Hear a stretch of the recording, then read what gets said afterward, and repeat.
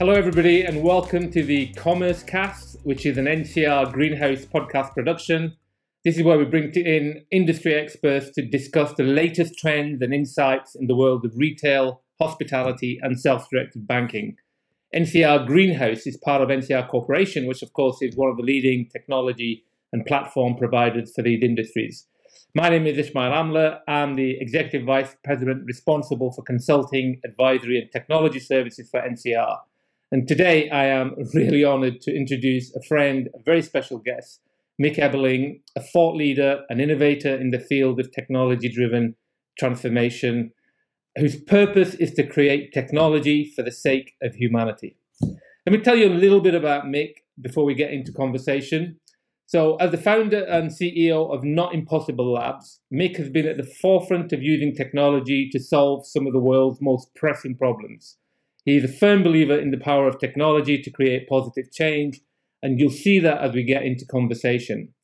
One of Mick's most notable achievements is the creation of the iWriter, which is an open source, low-cost eye tracking system that enables people with paralysis to draw using only their eyes. And we'll explore that a little bit. An incredible story. The iWriter was developed in response to the needs of a graffiti artist who was diagnosed with ALS and lost the ability to move or communicate. Mick and his team at Not Impossible Labs designed and built the iWriter, which allowed Tony to continue creating art using only his eyes, and of course, continue to be part of society. In addition to the iWriter, Mick has led a number of other groundbreaking projects, including the creation of the world's first 3D printed prosthetic arms for children in war-torn Sudan, and the development of a low-cost prosthetic hand that can be produced using a 3D printer. And as you might imagine, Mick's work has been recognized with numerous awards and accolades, including the prestigious Muhammad Ali Humanitarian of the Year Award, South by Southwest Dewey Winburn Community Service Award, and you probably will have seen him in all sorts of outlets, including the New York Times, Wired, and the Wall Street Journal. Beyond the work at Not Impossible Lab, Mick is an accomplished author and speaker, and he can be found on the speaker circuit on TEDx, South by Southwest, and the Cannes Lions International Festival of Creativity. Now, I've known Mick a few years, and I remember the first time I met him at a very corporate event on the West Coast, where I actually saw Mick drive a bunch of very senior corporate executives to tears, literally to tears. It was one of the most powerful presentations I have experienced in my life. Mick, welcome. Wow, that is an intro. Whew, I'm feeling the pressure now. So thanks. No, it's a pleasure to have you on board, Mick. And that presentation still comes back to me, and I still use it time and time again, of the art of storytelling and how really all of us really need purpose as we go about our business. And I'm really interested as we talk about go into our conversation in you telling a little bit of that story for our audience here. But let's start with Not Impossible Labs if we can, Mick. What is it and what inspired you to start it? So you talked a little bit about it in the intro, but the punchline and kind of the short version is my wife and I had a date night hijacked. We ended up at a gallery event that a friend of mine took us to. We ended up being exposed to this paralyzed graffiti artist named Tony Temps Kwan. We learned that he had been lying motionless in bed for 7 years, unable to talk, unable to communicate except for through a simple thing called a letterboard, which is a piece of paper with the alphabet on it, where someone moves their finger along the letters, and then when the finger would get to a letter that he wants, he would blink. And then they would kind of capture that to form words and sentences, and that's how they would communicate. My wife and I were just blown away by that was his reality. We ended up I had a production company at the time, so we assembled a team of hackers and makers and technologists and misfit geniuses. They descended upon our house. We decided to make a device that allowed him to draw again using only his eyes. We did it. In spite of ourselves, it worked. And then everybody flew home. Right? So we brought everybody together and everybody flew home. And then we all went back to our day jobs. And then we woke up and it was Time Magazine's top 50 inventions, accolades from all over the world. People were sending us emails and responses, and there was just this emotional surge of an influx of people who have really responded to this. So it caused us to kind of step back and say, well, wait a second, what's happening right now? Because being from LA and being from Hollywood and being in production, we're used to gassing up the things that we talk about. Everyone promotes everything here, big or small, you promote it. We don't promote this at all, and it goes bigger than anything we could have ever imagined. And so it started this whole thought process for me of like, wait a second, technology to help people, addressing these social issues via technology, and then making it available for people, because we made this thing open source so other people can have access to it. There's this almost cultural response, this emotional cultural response. And so I started to contemplate maybe that's something that I should do and stop doing what I was doing in production. And so thought about it, slept on it, talked to mentors about it, prayed about it, and ultimately gave myself a deadline of making the decision, made the decision. And the decision was, dude, you got so lucky. Like, just stick with your day job. Don't assume that it can be replicated in any way. Just, get nicer duct tape and zip ties for the device and make it more available for people, but just stick with what you know. And you've heard me tell the story, but almost the moment that I made that decision, and I was very secure and confident, like, okay, I put the right thought into this. I made the decision, moving on, opened up my computer, and I got an email from the artist Tempt. And the email said, that's the first time I'd drawn anything for 7 years. I feel like I've been held underwater, and someone finally reached down and pulled my head up so I could take a breath. Oh my goodness. And that was the story I remember you saying in that conference. And literally I was surrounded by execs in their 40s, 50s, 60s crying. Yeah. And the question is, if you're thinking about doing or not doing something, and then some dude sends you an email like that, do you really have a choice anymore? Right? Like, so that was, we always talk about that was the moment, that was the origin of Not Impossible Labs. And so what we do is we create what we call technology for the sake of humanity. We go out there like Robin Hood, do-gooders, hackers, makers. We see these social issues that exist in the world, issues of mobility, accessibility, communication, whatever it might be, accessibility. And then we say, all right, how do we use technology to prototype a solution around that? We test it. We have a whole design process that we go through. And then once we figure out if it works or not, then how do we scale it? And that's really now what Not Impossible exists to do, is to see we call it, some of our vernacular is absurdities. When we see these absurdities in the world, how do we see these things, dogpile on them with brilliant collaborators from around the world, figure out a way to solve it, and then make it accessible? That's really that's our formula. That's our playbook. And the other stories I've sort of mentioned a little bit around the story in Sudan. Just talk to us a little bit about how did that happen around the prosthetics? So the prosthetics, again, one of those days that, or one of those occurrences that I feel like a lot of times life happens in these, we are as humans presented with opportunities. We're presented with opportunities every single day, but in the hubbub and the busyness of our life, sometimes we're not present enough to see it. And I definitely fall victim to that, with everything's going so fast. But it was just, I think I was very blessed that this one particular night, a friend of mine told me about a doctor who was working over in the Nuba Mountains, which is this area between Sudan and South Sudan. After dinner, I went home and researched him. His name's Dr. Tom Katana. Read the story about the work that he does over there, and how the one thing that he hates to do is to perform amputations, and that he has to do that all the time. One particular story that really caught me and just kicked me in the gut was this story about a young boy named Daniel who lost both of his arms in a bombing over there, a government bombing of the local regional area of the Nubans, who, this was a non-militaristic site that the government was bombing. And Dr. Tom saved his life. And the image of this young boy named Daniel and his story, and now the trajectory of his life, now that he was going to be essentially an armless boy, it just kicked me in the gut and the heart. And the same type of reaction that I had with Tempt, I had with Daniel, and said, all right, I have to do something about it. There's actually one part of the story where Daniel says he wakes up and he sees that he's now a double amputee. He recognizes he's not going to throw a ball. He's not going to dress himself, not feed himself again. And his comment was, if I could die, I would, because now I'm going to be such a burden to my family.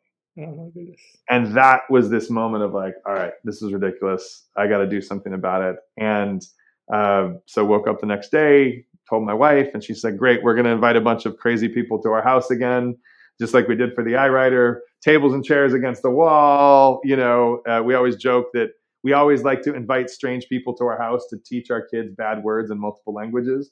So it came in, and sure enough, we went through the process, and eventually, actually 4 months to the day that I went out with that friend, and you told me about Dr. Tom the first time, 4 months to the day, I was back in Sudan, and we had made a 3D printed prosthetic arm, and Daniel fed himself for the first time. Incredible. And it was, as you can imagine, it was euphoric. People, were in this refugee camp, and he's feeding himself again.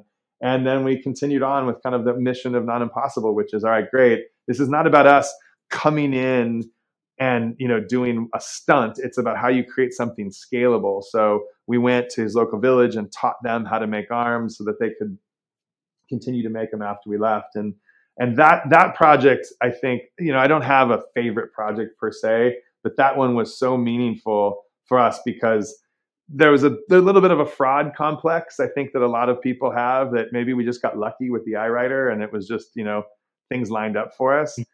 But then when we did it again, we're like, all right, well, maybe there's something here. Maybe there's something that we can continue. And that really, I think, gave us the fuel to continue on with the mission of Not Impossible Labs. Yeah, and I'm going to touch on that, come back to that really, about how do you scale, how do you institutionalize innovation. Just before I go there, both those stories you talk about is technology for humanity, great examples of real impact. Are you seeing that purpose is becoming more important for businesses as you go around meeting, the stakeholders that you meet? Is it more important to have an impact on society for businesses than it's ever been? It's more talked about, for sure. I think that, so pre-pandemic, there was, as professionals, as working adults, we saw ourselves as there was Mick or Ish or whoever at the office, right? And I met you in that professional capacity, and that's who you are, that's who I was, and that's who I did. And then there was who we are when we're not at work, and those were two different people, right? Who we are and what we do were two distinct people, entities. There's probably a little bit of crossover. I mean, because our values and our ethics come through in terms of how we exist in an interface with people. But there's two.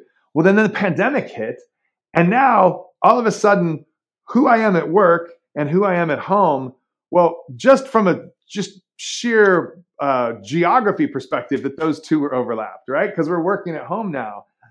So this concept of a differentiation between our who we are became one, and the importance of the value of our life and how we see the value of our life contributing back to society and to the world. Now we started to see people disappear from the planet due to COVID, and we started to see our anxiety and our vulnerability as humans was heightened. And we started to say, I think collectively as a species, wait a second, we got to reset here. Like, what's really, truly important? So you saw people quit their jobs and say, I've always wanted to move to X and mountain bike or ski, or I've always wanted to go to this. Like, screw it, if the world's coming to an end, and that's what it felt like, I think, at the height, the peak of it, when all the news was going on, it felt like truly the world was coming to an end. So people said, forget it, I'm going to go and I'm going to be the person that I want to be. Well, I think that as the pandemic now, pandemic ends and COVID is now very much, in control. I think that's a safe thing to say. It's not gone, but we're not as fearful. We don't exist with this general overwhelming fear of the unknown. People have not kind of recalibrated back to who I am at work and who I am as a person as being two separate. They are one and the same. So now when you're talking about the workplace, when you're talking about creating corporate cultures, and you're talking about, just the overall feeling that the workforce have, is that what I do and who I am has to have some type of significant overlap. And if I feel like there's a difference in that, there's a good chance I'm going to bail and go someplace else. Yeah. So now, and this is, I think, a beautiful thing, is we, have kind of labeled it enlightened capitalism, is that now companies that realize what's truly important to their workforce is having a sense of purpose and meaning. And so if they can relate what they do, what the corporate, goals are from a business perspective, if they can figure out how to relate that into some type of societal impact, now you create a recruiting, a retention tool, a productivity tool. You create an inspiration tool, an innovation tool, that now people feel like they're aligned because who they are and what they do is really is now aligned with kind of what they want their life to mean.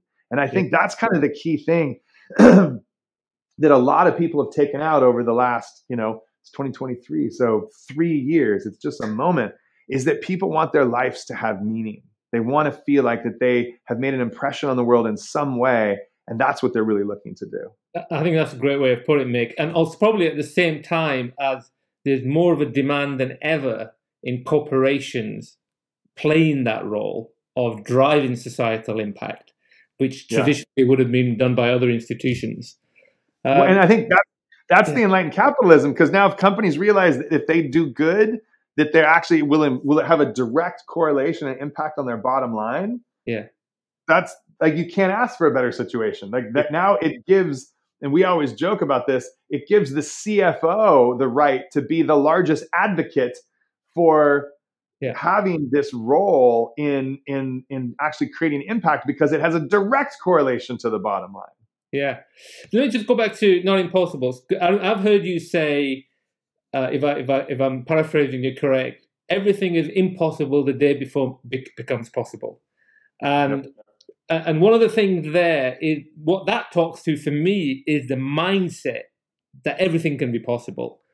Yeah. And as you went on your Not Impossible Labs journey, what else was it other than mindset that allowed you to create such sort of innovative solutions and then the scale out? What's the lessons that corporations can pick up from that?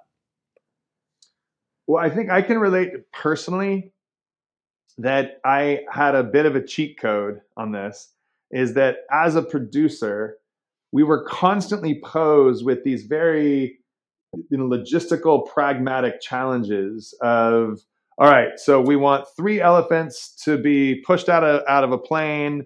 We want one painted blue, one painted pink, one painted green, and they're going to parachute down. But and whatever, I'm obviously being ridiculous, but we would be posed these challenges for the type of work that we were doing in production, and our response whenever we were posed with something was always like, a relaxed kind of borderline overconfident response of like, no problem. We got that. Great. And then we would hang up the phone and we would go, oh shit, now we got to figure it out. And then we would go into figure it out mode, right? And we would go and do that. And that muscle had been developed, obviously, for things where the stakes weren't high. It was primarily for either, content or advertising or films or things like that. But we were used to that, having that mindset. So then we just transfer that over to things that actually matter, right? Someone having an ability to communicate with their friends and family, someone being able to draw, someone being able to feed themselves, some things that had much higher stakes. So that, I think, was a lesson that muscle, once developed, it's just a question of the aperture or of the scale of how you begin to tackle it. But every single thing that surrounds us that is possible today at one point was impossible. So from a pure data perspective, from a pure science perspective, from a pure history perspective, that correlation and that equation is that if everything that's possible today was impossible first, then every challenge, every impossibility that we face right now in our life must also be on that same trajectory. Hmm. And so once you truly believe that, once you truly like take that on, then you see yourself as a role player in the acceleration or eventual, figuring out of the transition from impossible to possible.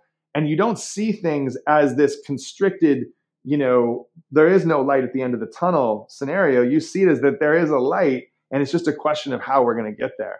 And I cannot tell you, once you really truly absorb and internalize that mindset, how your perspective changes. Everything you see is a device, as a tool, as a means, as a pathway to kind of accomplishing that. And that's really, I think, how we at Not Impossible, and now the work that we do with corporations around the world, is just lighting that up and expanding and giving people permission to have that mindset so that they might solve either the social absurdities that they see in the world, or in the case of the work that we do with corporations all over the world, is like, what are those corporate absurdities that they're trying to tackle? But that mindset really doesn't change, whether it's social or business. It really doesn't change. And in terms of from a business perspective, one of the big things, of course, is the resistance to change, right? In a big corporation, you've talked about frictionless innovation, which how does that work? I mean, what is frictionless innovation, and can it be applicable to big corporations? So I think that, first of all, this word innovation is used a lot right now. It's thrown around in boardrooms. It's thrown around in business publications and books and things like that. For me, innovation is a little bit like, it's something that already exists. It's innate to how we exist as human beings. Our entire species has always seen things that they want or that they need, and then they figure out how to get there and convert things from impossible to possible. So it's a question of, how do you create a change in the space or the field or whatever, the world that you're playing in? How do you create change, positive change that's different from the status quo, but do it in a way that it requires as little effort as possible, right? And so I'll say this. If I said to you, hey, Ish, I really, really, really need a white button-down collared shirt right now. Can you get me a white shirt? I need it right now. This is a life or death situation. What would you do? You'd take your shirt off, you give it to me, like, all right, we'd do it. That is and even if it wasn't life or death, you'd say, yeah, sure. I have one right now. Let me go get a t-shirt and I'll give you my shirt. But if I said to you, hey, I really need on the left side a pinstripe and the right side a plaid, and I need this color, the answer is, you could get that for me, but it would take time. You'd have to go have it custom made. And I know you have all your suits made on Savile Row, so you'd have to go back to your custom tailor. And but that's a situation where you can make that happen. But the frictionless path that I think we need to pursue is, how do we create change, which is let's just go with the white shirt, give the tools that we have in front of us. How do we create change, or how do we create a difference using what we have in front of us? And that's really what we espouse to do, because that is what we have always had at Not Impossible, this concept of frugal innovation, which is, you look at your workshop, you look at the tools that you have around you, and you figure out how to build the mousetrap with what you have in front of us, as opposed to having to go out and create something brand spanking, new or designed. It doesn't mean that there's not a time and a place for that, right? Because that's a facet of innovation and a facet of evolving different things in technology. But the frictionless side is, if you can capitalize on the resources or the pathways or the mechanisms or the way that people operate, if you can make it easy for them and then generate change, well, then you make it easier and faster and more scalable to attain. Yeah, and frugal innovation. I love that term, and to go alongside the frictionless innovation. Um, do, let's talk a little bit about the practicalities of innovation disrupting an industry. And I know one of your projects at the moment is in the hospitality industry, Bento. Tell us a little bit about that. What is it? How do you think that'll change that industry? All right. Well, you know how passionate I get about bento, so I'm going to just time check on this, and Yeah, I'll try to keep this yeah. compartmentalized. So we have been obsessed. I won't say it any other way. Obsessed with this concept of food insecurity, which is this concept of people having enough food to stay alive, maybe 13, 14 meals a week, but not enough to thrive, 21 meals a week, right? 3 meals a day, 7 days a week. So that I didn't know what that, I never had heard the concept of food insecurity before. I've heard of people being hungry and homeless, but I hadn't know that kind of technical distinction. So when we probed into that, we realized that the largest majority of people who are food insecure are usually people who are working. They're hustling. They're working multiple jobs. They're going to school. They're living in multiple families in a house, but they're not. It's not the standing on the corner panhandling the type of thing. It is like that is a population. That's a segment of the population. But I can give you the numbers here in the U.S. There's 50 plus million people who are food insecure in this country, and there's 650 to 750,000 homeless people. So you can see that distinction, right, in terms of that. So we said, okay, that's crazy. That's absurd. We got to do something. So we started to go out and talk and test and interview people. And when we talked to people who were food insecure, we actually went on the homeless path. We asked them, what is the one thing that you prize most, or what's the one thing that you need in your life? You know what they said? Phone. They said a cell phone. They said a cell phone. And we were like, okay, that's an unusual thing for a homeless person to say. And when we delved into that, we realized that it became the social fabric for how they exist and how they have community, which is something that we as humans need. So that was a data point that we really captured.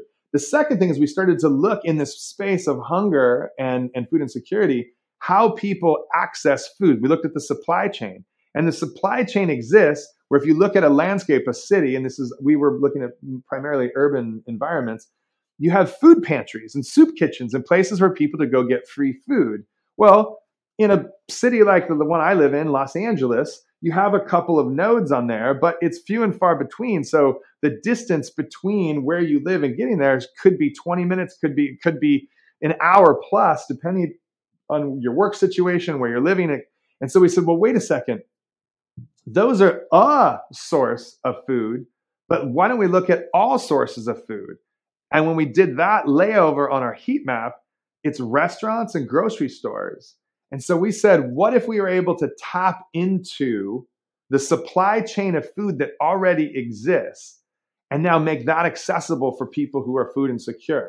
So we were able to do that through having access to APIs. We were able to now have access through our partners on the food side, on point of sale. So the Postmates, Uber Eats, Grubhub.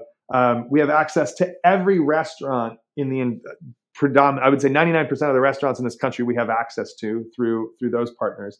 And then we also are looking at grocery stores and giving access to that. So now what we have is a device that we created, some really simple code that acts as a supply chain connective tool that we deploy on the side of organizations who have a vested interest in making sure that their constituency gets fed.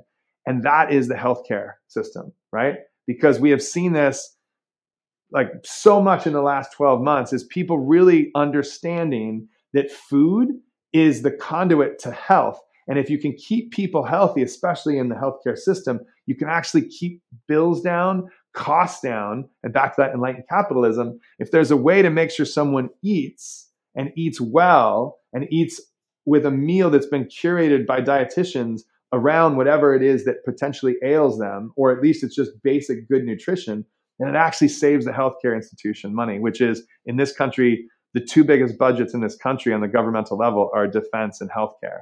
So now we have a tool that can actually drop the cost of a sick society, make them healthier, make them more vibrant, give them a sense of security so they can thrive in their life, and at the same time save money on the private sector and the public sector. And so that's what Bento is. And one of the things we're really proud of is that the iWriter was our first Time Magazine top invention, which we were just over the moon at, and Bento was our second. So as an organization, Not Impossible is the only entity that we know of that has ever won Time Magazine's top 50 inventions twice. And the fact that it's for a device or a solution and an approach to addressing what we would see as the residual effect of an economy that's kind of very, very difficult right now and coming out of a pandemic, that to us is just incredibly exciting, because we get to see this population of people who are now kind of supported and given a little bit more of a foundation to thrive in their own life. Congratulations. I mean, it's an incredible story. But as you were going through there, Mick, I was sort of noting what you went through. So there's a mindset shift, i.e., we do not accept that this situation needs to stay as it is. There's a whole requirement phase where you go and talk to the people who are impacted and you surprise yourself with what you find. There's the process of we're going to build something. There's a partnership, an ecosystem, different ways of working. There's the recognition that there aren't really industry boundaries. So health, grocery, hospitality, everything is open for disruption as you go around this. And then there's the practical recognition that there's a business case. There's a business case here. If you do this right, you impact society, large-scale society, and you actually have a fantastic business case. I'm sure corporations will be lapping that up, because this sounds like some sort of methodology to large-scale social impact and innovation. Yeah, I think that the beauty about what has taken place with us and with the absurdities that we're tackling right now is that it becomes a playbook for multinational corporations and businesses and Fortune 500 companies to look at this and say, wait a second, this is actually a playbook that we can apply here. And as I said earlier, being able to use, and this is so there's this concept called virtue of selfishness, which is an author named Ayn Rand developed, and forget kind of her political views. The concept is selfishness is typically interpreted as I do something for myself, and it's a negative thing. I'm that person's selfish. Don't be selfish, we tell our children. And altruistic is I'm doing something for someone else, and I'm being giving and selfless. And what this theory poses is, what if we flip that? Because when we do something that helps somebody else, when we do good for someone, it gives us a tremendous sense of just warm fuzzies, which is a very technical term, psychological term, right? We feel good. The West Coast technical term. Yes, exactly. It's a Los Angeles, the technical term. So, but what if that was okay? So, and the whole theory is, what if we embraced selfishness from the standpoint of let's go help people, because how does that make us feel? How does that make them feel? And so I think that concept now applied to a business space, when we do good in the world, and there's droves of studies about this out of all of the major kind of publishers and business schools around the world, is that when companies stand for impact and stand for purpose, they grow faster than companies that don't. They recruit easier. They retain people. I mean, isn't that a cheat code for success? You've got to make sure that what you're doing has inherent market value from a business perspective. But then when you layer this on top of it, that's a cheat code. That gives you the ability to thrive and differentiate yourself in the marketplace such that you attract talent, attract customers, and it gives people a reason to want to engage. And that's, to me, that I think is such a beautiful thing about how our society has evolved recently, is that is core to how any C-suite has to think about their business right now. Yeah, and the bento is in a particular sector where a lot of our customers reside, right? So hospitality, grocery, retail. If you wanted to make a bigger impact, what would you want from that C-suite, from our customers, to make a bigger impact around what we're doing, what you're doing around food security? I mean, here's the beautiful thing. there is a population of people that none of your customers have ever woken up and said, you know what? We really need to market to people who cannot pay.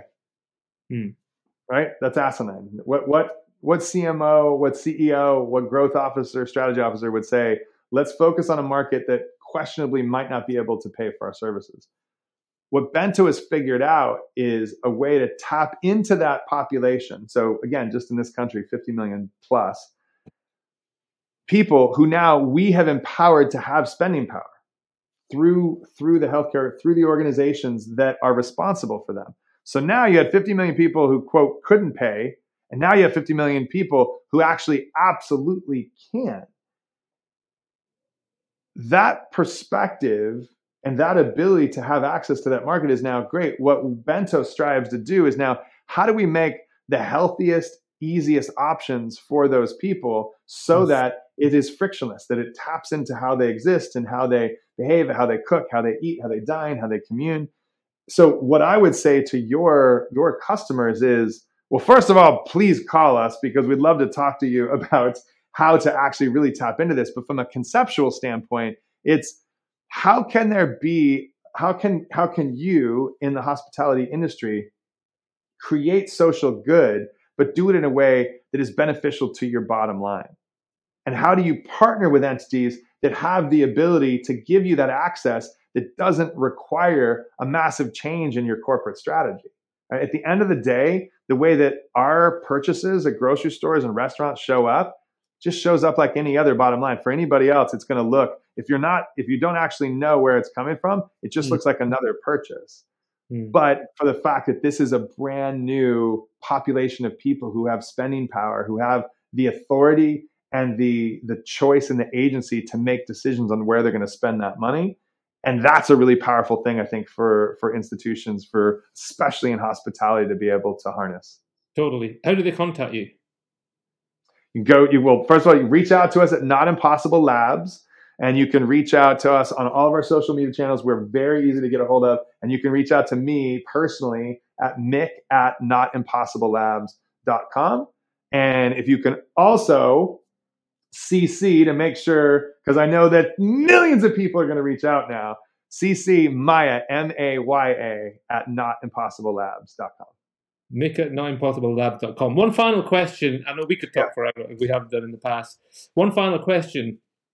After going on your journey from that very first incredible thing that you did with the iWriter, learning everything that you've done, that you've learned, if you went back to that time, knowing everything you know now, is there anything you'd do differently? Is there anything you've learned that you'd apply at that time?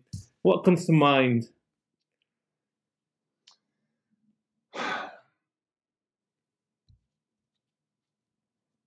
I would say, first of all, I just feel ridiculously lucky, right? I feel ridiculously lucky to have met the people that I've met and to work with the people that I work with.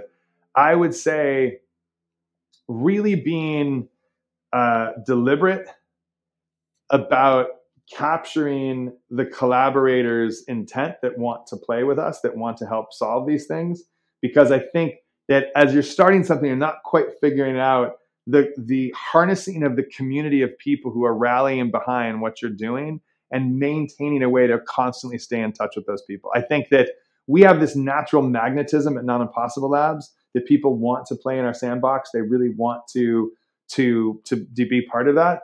And I think, though, that we're a decade-old institution now. I think that those early years, there were some absolute genius people that we might have lost touch with that I wish we would have harnessed and just stayed in touch to kind of kept them along with our journey. That's probably the one thing that I would do different, because I think in many other areas, I think that we, and I think we're very fortunate to this. I think we nailed it in terms of being in the right place at the right time, of having this company that is a social innovator in a time where that becomes important to people, and to be able to continue to push that and be the flag waving ambassadors of that movement, I think is really key and has been very strategic to our success. But harnessing the community and really being able to speak to and stay in conversation with the community, I think that's something we probably could have done better. That's a great lesson. Listen, thank you. We're coming to the end of our time, but such a pleasure to chat to you again, Mick. Always a pleasure.